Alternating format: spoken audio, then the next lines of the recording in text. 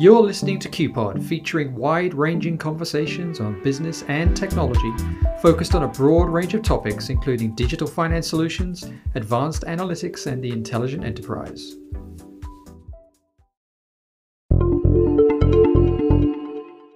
Welcome to QPod. We're here today to continue, to launch our new finance leadership podcast series, and I'm really excited to have David Dickinson and Roger Cressy with me. And we're going to continue our exploration of all things finance, all things business, all things analytics, and finance transformation. So excited to have Roger and David join us today. Let me start with you, David. Maybe you could give us a little bit of background and introduce yourself and your role. Sure, love to. So I have been with Diversey now since its separation from Sealed Air in September of 2017. And prior to that, I was actually on the Sealed Air team, working in financial reporting. So since the separation from Sealed Air, it's been, we're separating from being a business segment to a standalone business. So a lot of challenges in getting the accounting team set up and the system set up and the processes set up to handle all of that. And once we got those set up, now we're sort of in the next phase of our journey, which is what we call finance transformation, which is really globalization and standardization of the key accounting and controls, and getting our FP&A teams up where they need to be to really help us run a company of this size and complexity. Yeah, fantastic. Thank you, David. And Roger, yourself, we'll come back, David, and you can explain a bit more about Diversey. But Rog, if you could introduce yourself. We're colleagues at Cubix, but please, share who you are and what you do. Okay, so I'm born and raised in Africa, and I'm an African baby. And I began my career 30-odd years ago in retail, the good old days when you had to go through all the functions before you could actually become a leader. So it was a great way to learn about business process.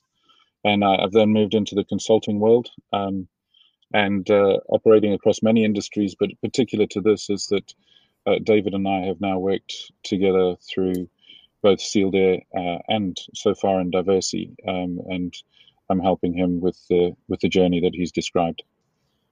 Fantastic. Thanks, Roger. So, David, I know Diversey is a pretty exciting business right now. Do you want to just give us a little intro to who they are, what they do, etc.? Sure. So the Diversey we are a global company. We operate in over 65 countries across the world. We deal in the cleaning and hygiene space. And so we have, we're in various different sectors. One of those is infection prevention. We also serve the hospitality industry, so we're also big into restaurants and hotels and resorts. So as you can imagine, our business has seen on one side as much as 5 to 13 times increase in demand for infection prevention products. On the other side, as it relates to those where we serve hospitality, we've seen a drop, as much as 90+%. So very interesting times for our business, but we're also one of the companies right now that are really trying to fight this virus with those infection prevention products.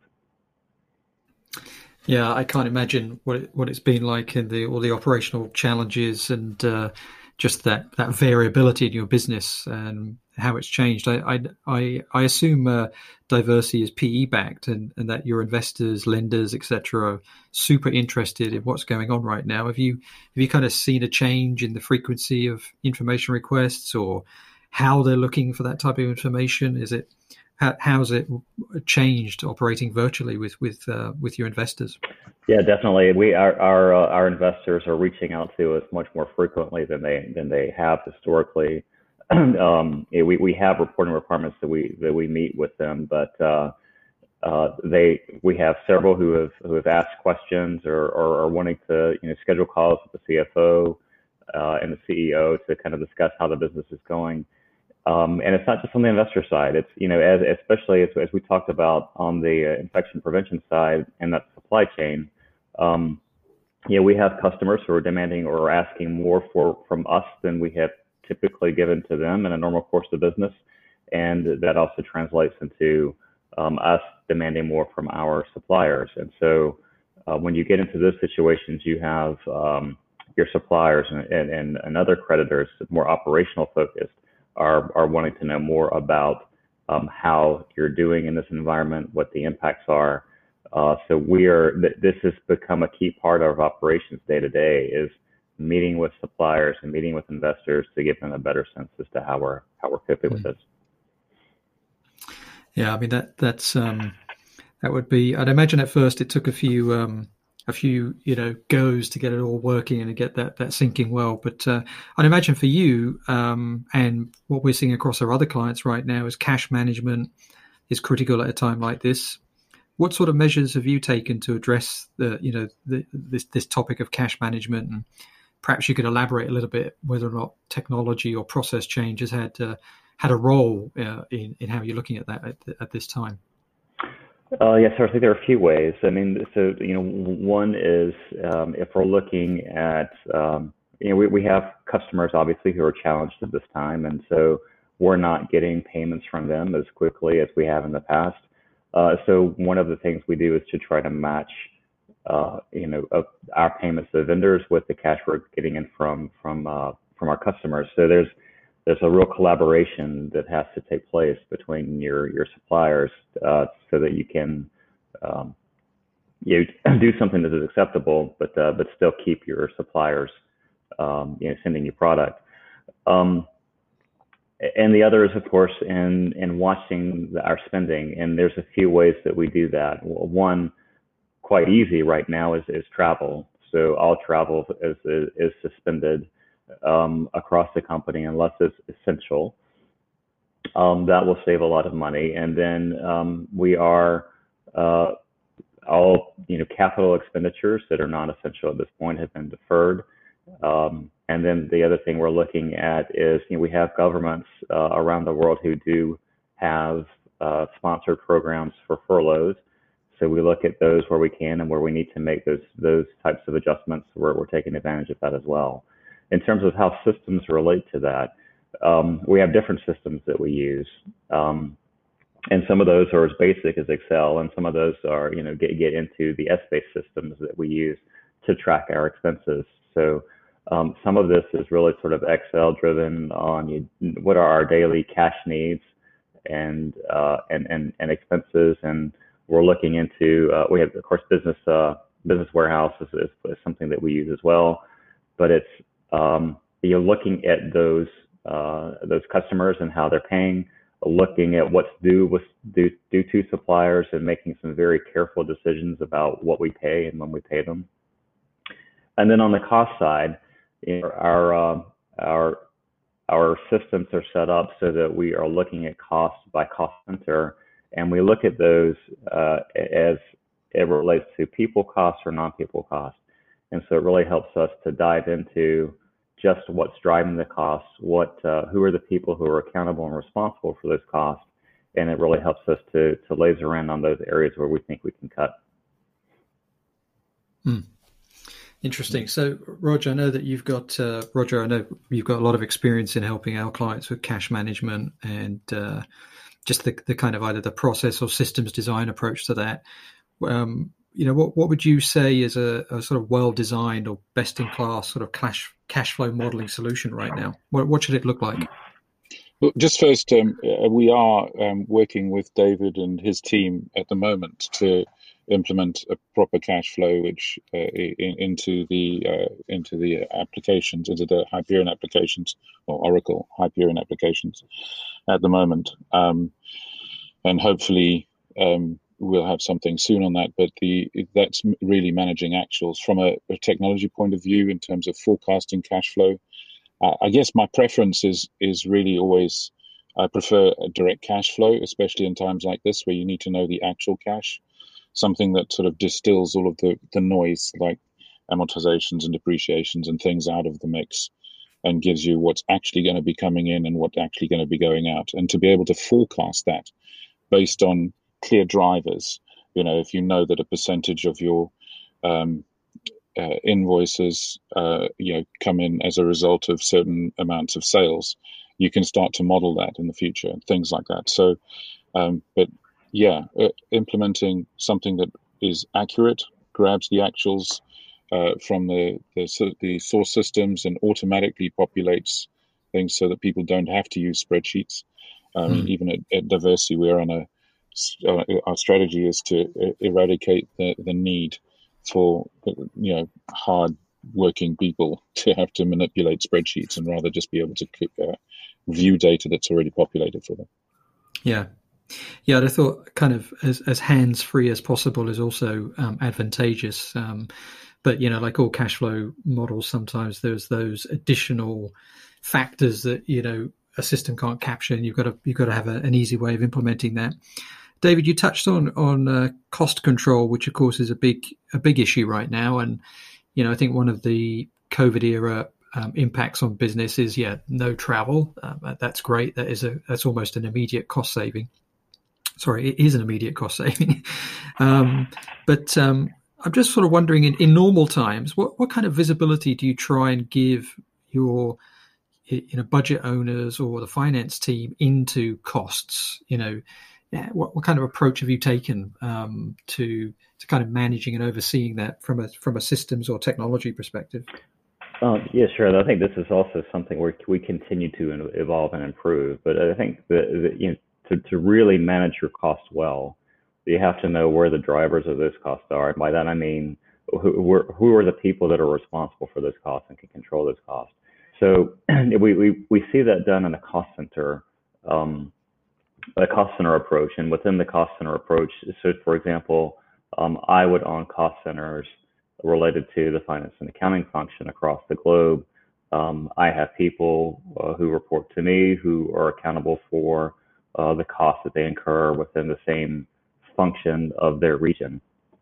And then within that, again, we break it down into costs that are people related versus costs that are non-people related, but it really helps us understand what those drivers are. And then one of the things that we're working on now with Roger is being able to look at these reports from more of I'd say a financial statement level, but being able to drill through the financial statements all the way to transactions. So if I've got a cost report that shows me I am over or under forecast or budget in a certain cost category, I can quickly drill into and see the transactions that are kind of causing that, and it gives me an idea as to where I need to maintain those costs better, or how I might start to address the overrun if that would be the case. So in your case, is that how much sort of control how much control do you want the budget owners to have over that? I mean, is it your ideal world that they're doing that drill down? They're kind of really managing to a budget. How do you see that playing out?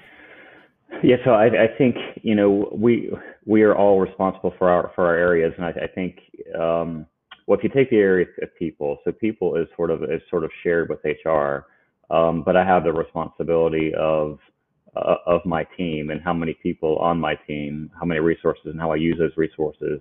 And from a non-people spend side, it is going to be things like travel, but it's also going to be, like, for example, in my area is audit fees. How much money we're spending on audit, how much money are we spending on consulting services, how much money are we spending on compliance services, and how we can reduce those. So you have to manage the costs where the people who control that cost are and hold them accountable to those targets. Does that help answer your question? Yeah. Yeah, it does. And I was trying to figure out from Roger's perspective, again, you've done so much work with our clients, helping them to, look at cost and getting accurate and timely information, particularly at a time like this. What have you seen, Roger, in terms of, best in class companies and how they do that to deliver that, but that highest quality information when it's needed? I think there's you go back to the old thing where we've got basically people, processes, and systems. Processes can always be improved. People actually are probably one of the biggest determining factors, having good people who understand the business and who can interpret the data correctly. And then obviously the other thing is systems, having systems that just work by themselves.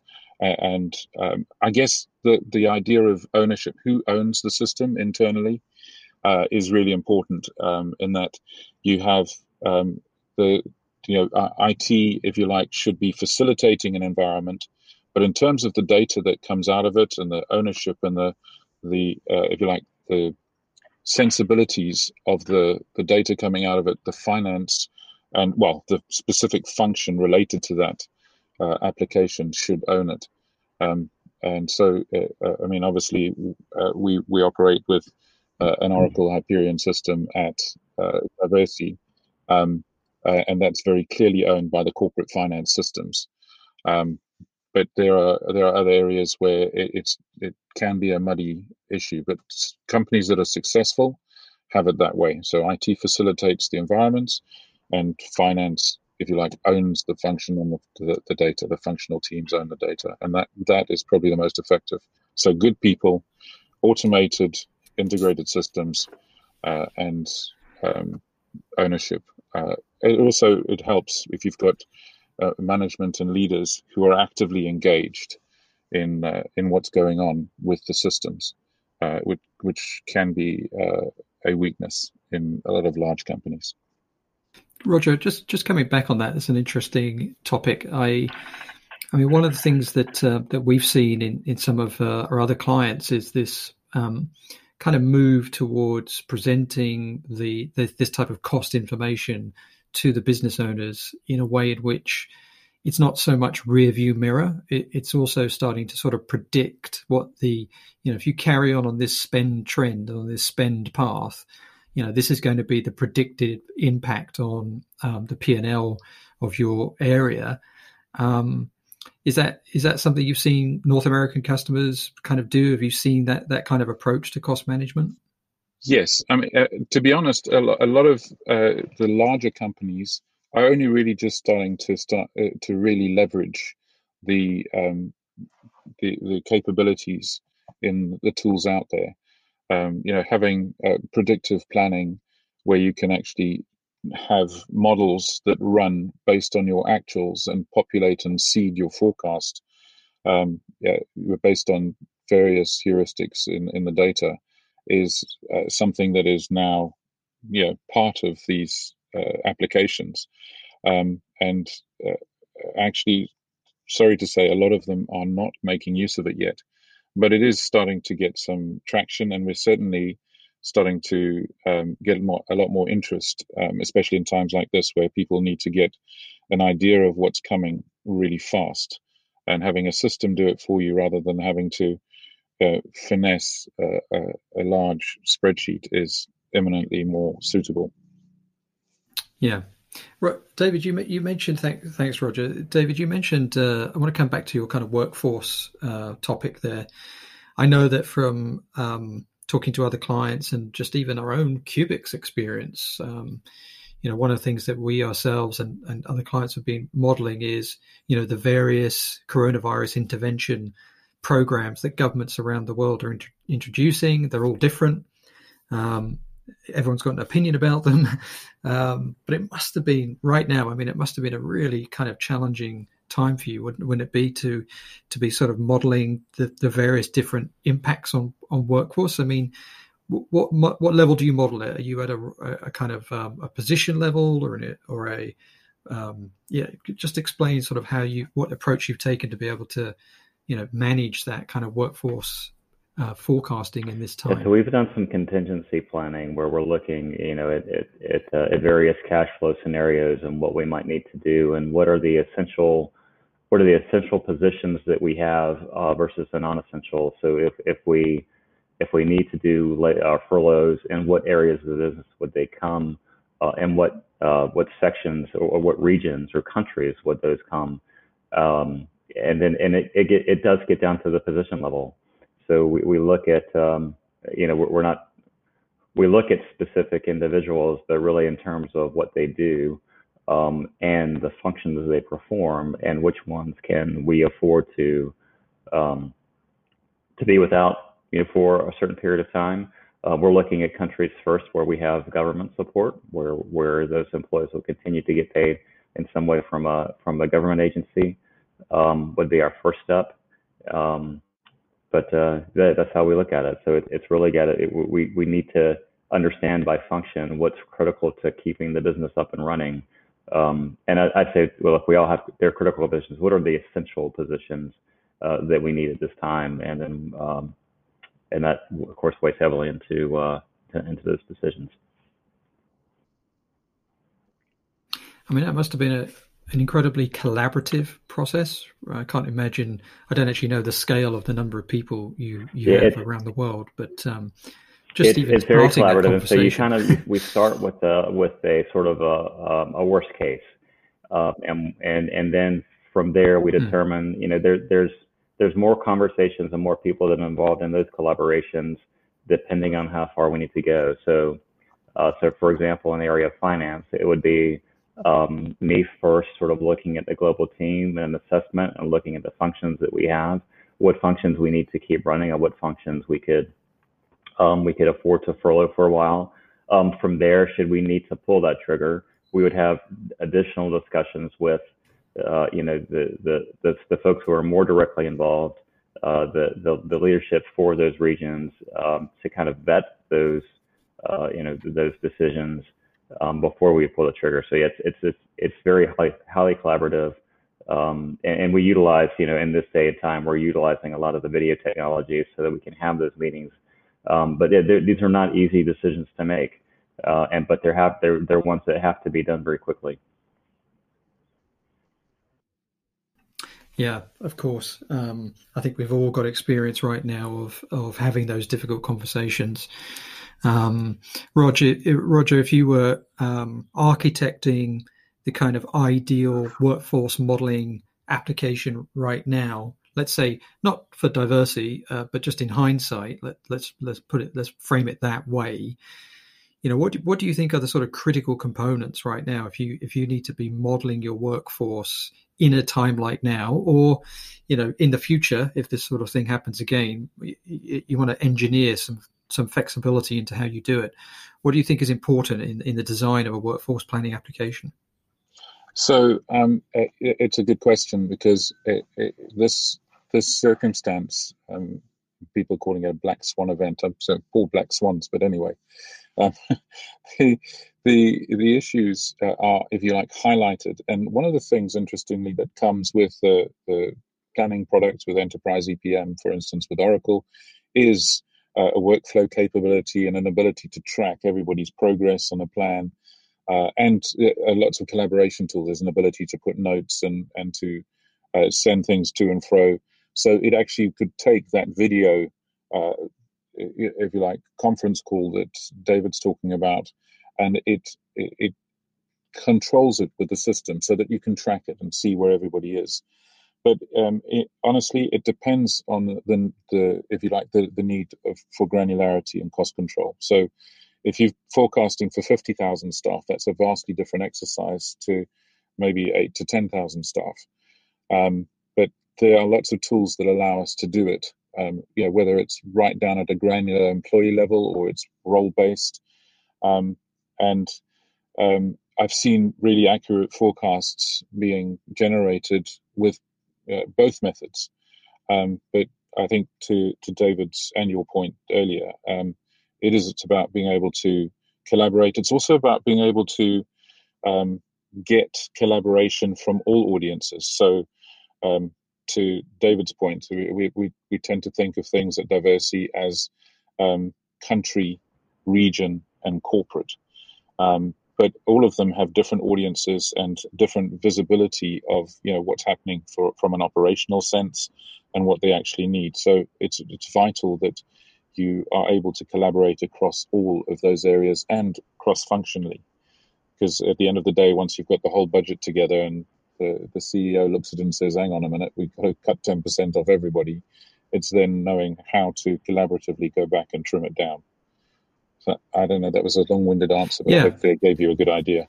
No, it does. And I think what it highlights is that the ability, I know it sounds like an old fashioned phrase, but the ability to slice and dice and to be able to run various different driver based scenarios, I'd have thought are crucial right now. The what if we furloughed these particular positions for this particular amount of time? What are the real savings, And etc. I imagine that. immediately Yeah, seeing the impact of that on your P&L and on your expenses. Yeah. and through to cash flow, I'd have thought. Yeah. I mean, I know a lot of companies that have been exploring redundancy at this point in time, but have sort of looked at the cash flow impact, and depending on which market you're in around the world, actually the cash flow impact can be quite high at a time when cash is really important. So I think that ability to have a very driver based, scenario based modeling, that capability, I think, is probably crucial right now. Yeah, it's absolutely vital. Yeah. Yeah. And David, just switching back to you for a second, at Cubix, we have this sort of philosophy we call extreme finance, which is our viewpoint on what a world-class, high-performing finance organization looks like from a team perspective, a process perspective, and a technology perspective. And I would say that one of the things that has been one of the cores of that, one of the pillars of that is automation. I'd be really interested, perhaps not looking back necessarily, but you've got a lot of experience. How much what are your views on automation and, automation across the finance function? Is it something that you are actively exploring or have explored? What kind of role do you think automation can play in helping finance organizations at times like this? For sure, automation plays a role. I think and this is getting back to one of Roger's points earlier. We look at people, process, and tools, and automation is part of our finance journey. It's part of our finance transformation journey. It's something that's on the horizon, and I think it's essential to have a world-class finance function. But before you get there, you really have to make sure that your processes are consistent, globalized, and standardized. And I think that's where that's one of our focus. Our focus right now is we know before we get to that automation, we really need to work through the process. And one of the things that we're working on as part of our transformation journey right now is to look at those processes across the globe, particularly where we're using the same ERP system. And understanding, why do we have those differences? Where are those differences? Where are they absolutely necessary, and where are they not? Where can we do the standardization? And once you have the standardization, then it's much easier to automate, that process, because you don't want to automate something that isn't efficient. And so you really want to make sure that you have a good, solid process before you get to the automation step. I think that's a really smart viewpoint, actually, and perhaps one a lot of people can learn from, because I know that there can be a rush to the latest trend, whether it's RPA or intelligent process automation. But as you say, if you haven't got a process you believe in that is right for your business in the first place, there's no point automating it. So I think that's a really smart take. Roger, I know you've worked with a lot of customers around the world on projects. Just on that topic, has there been a client that has really kind of nailed that and created an automation capability in their finance function that's impressed you? Yeah, actually, just one of my more recent projects is with American Eagle Outfitters, and actually, just as COVID was hitting, we were going live with a master reporting cube, and it specifically is automating the feed of data from multiple sources into an Essbase cube, and it's basically doing overnight and pulling stuff into a cube with hierarchies and dimensionality that allows people to retrieve directly into a SmartView spreadsheet, whereas before there were literally, in one instance, 14 people taking around a week to collate reports, and effectively that should go down to around 2 to 3 people spending just maybe a day, because everything's going to be there, and it'll be more about discussing and rerunning scenarios rather than having to manipulate and collate the data. So, and we're busy doing a similar thing at Diversey, creating a reporting cube which allows you to view all of the ERP data at a granular level in an Essbase cube. And to David's point earlier, it will allow him to drill down from a top P&L item all the way into the transactions that make up a specific category spend, for instance. Yeah, I mean that's a fantastic example of the potential for automation and a really good use case. I know that time is running short for us all, so I want to make sure there's time for just the last couple of views from you, David, in particular.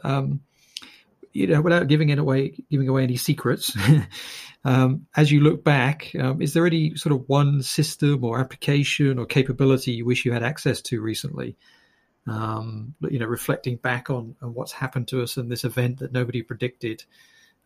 Is there anything you wish was in place, or things you'd like to have been different in the ability to respond? I think there's probably a couple, right? And I think one of them is one we've already touched on, and it's an application that we have been working on, and we're still working on in conjunction with the IT group and Rogers Group, and that is really I like to have sort of a dashboard view of where we are from both from a P&L side, but really have that the nimbleness to be able to drill all the way through that, and to put that information into the hands of the folks who can really help us control those costs. And we're getting there. It's not perfect. But I think in terms of understanding, where can we best control those costs, it would be that. And then again, once we kind of figure those out, what's the projection look like on the financial statements, and have a more automated way of doing that.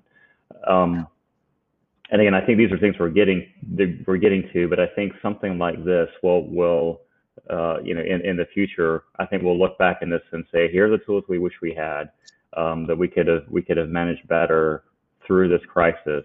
And that I think we'll see a lot of companies start to focus on how they can put those systems in place now to prepare for another event like this. The other thing we talked about was cash.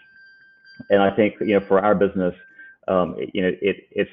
we focus on the P&L by sector, right? We know, where the sectors are generating money from a revenue standpoint, but where is the cash coming from a sector standpoint? And we don't dissect the balance sheet, the working capital at that level. And so I think, if I think about something I'd really like to have that we don't have today, would be beyond just looking at cash flow from a regional perspective or country perspective. It'd really be from the business perspective, or from a sector perspective. Where are we seeing the cash generation, that cash being generated? And it would point out to us areas of risk as well. Yeah, I think that's a good roadmap. I mean, I'd imagine that would have had, or will have in the future, quite a big impact on the speed at which you can kind of interpret what's going on with the business to then take the actions that you're looking for. And I'm sure the great work I know you and Roger are doing, that will be in place in no time. Sort of moving towards the end of the conversation, David, I'd be fascinated to know what you would say to other finance leaders listening to this podcast, and who perhaps are, hesitant around technology or beginning to invest in it, particularly around helping them build the business case for finance transformation. What would you say to them? What would you say to someone sort of thinking about finance transformation and investment in technology? Where would you suggest that they maybe prioritize? Give us your views on that. So I think that as accountants in finance, sometimes we kind of get into this mode of spreadsheet building and number crunching, and we spend a lot of time doing that. And so where we don't have automated systems or applications that allow us to see that data, we spend a lot of time trying to put that together. And when you get into a time like this, where you really need to be able to make decisions quickly and you need information quickly, you don't have the time to invest in that. So we have to, part of the transformation is transforming ourselves into business partners who understand the drivers of the business and where we can make those impacts that are beneficial for the business, and steer away from the spreadsheet building and number crunching. So it really gets to insight. And the insight comes from data. So the quicker you can get that data and turn that into information to give you the insight you need to run the business, that's where technology can help us. For sure. And Roger, is there anything you would add to what David shared?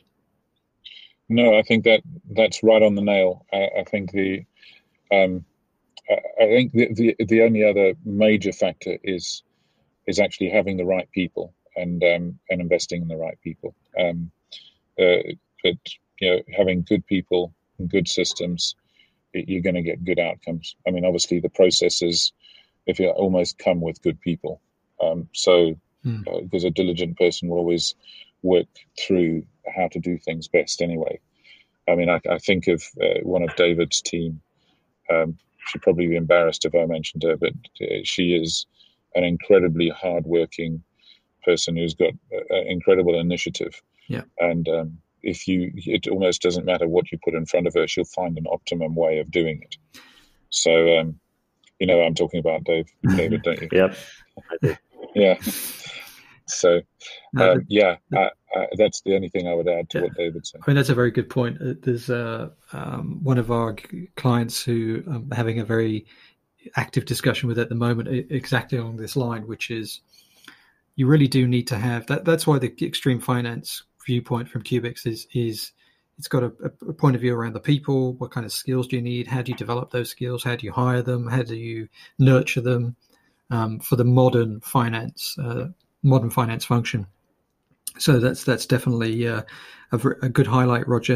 A couple last questions. So David, the expression that's banding around now, the new normal, post-COVID, how do you see things changing or evolving for Diversey and maybe even your finance function over the next 12 to 18 months? Have you got a point of view on that?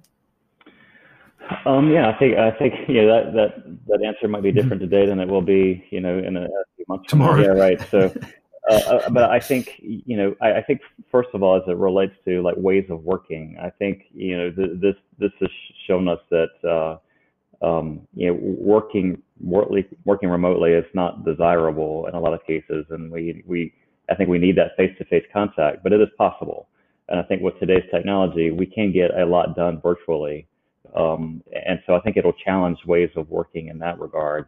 I think also one of the nice things about using this technology is I like the videos, because when you're in isolation like this, being able to see people because you're not around them in the office, it is really helpful. It's really helpful for that engagement. But in terms of like what happens to our business and how do we change ways of working going forward, I think this has really highlighted for us the need to be nimble, right? And the need to be able to respond quickly to situations. And so I think this will redefine our priorities and looking at how the types of information we're getting, how quickly we can get that information, and how we're looking at that information. So I can see a lot coming out of this that will rely on technology to help us get, as we talked about earlier, get information quicker to be able to make decisions. How can we model those? How can we model scenarios like this and help us develop those contingency plans so that when we're in a situation like this, we're not having to figure those things out on the fly. We've got contingency plans built in for them. I think we'll see a lot of companies start to do that. Okay, we've done a lot of planning for, we used to do planning for what would happen if we if something happens to the building, it catches on fire, what's our backup plan? But for a situation such as this, I don't think we've ever contemplated before. We didn't really think it was a possibility, and so I think we'll start to see more in terms of planning around those types of events going forward. Well, it sounds like both you and Roger have got a lot of work in front of you, and I know that we've run up against the clock here, so I really wanted to say thank you, David, for joining us today for this conversation, and for you, Roger. Thank you both very much for your time. Thank you. Pleasure. Very welcome. Thank you. Excellent. And for those of you listening to this QPod, please look out for future episodes, or take a look at the episodes you can find on the Cubix website. But for the time being, thank you all very much, and everybody stay safe. Thank you. As always, thank you to our listeners for tuning in to this episode of QPod, brought to you by the Cubix Group. We are a global specialist in ERP, EPM, and analytics solutions. Please visit www.cubix.com to discover more great insights and content.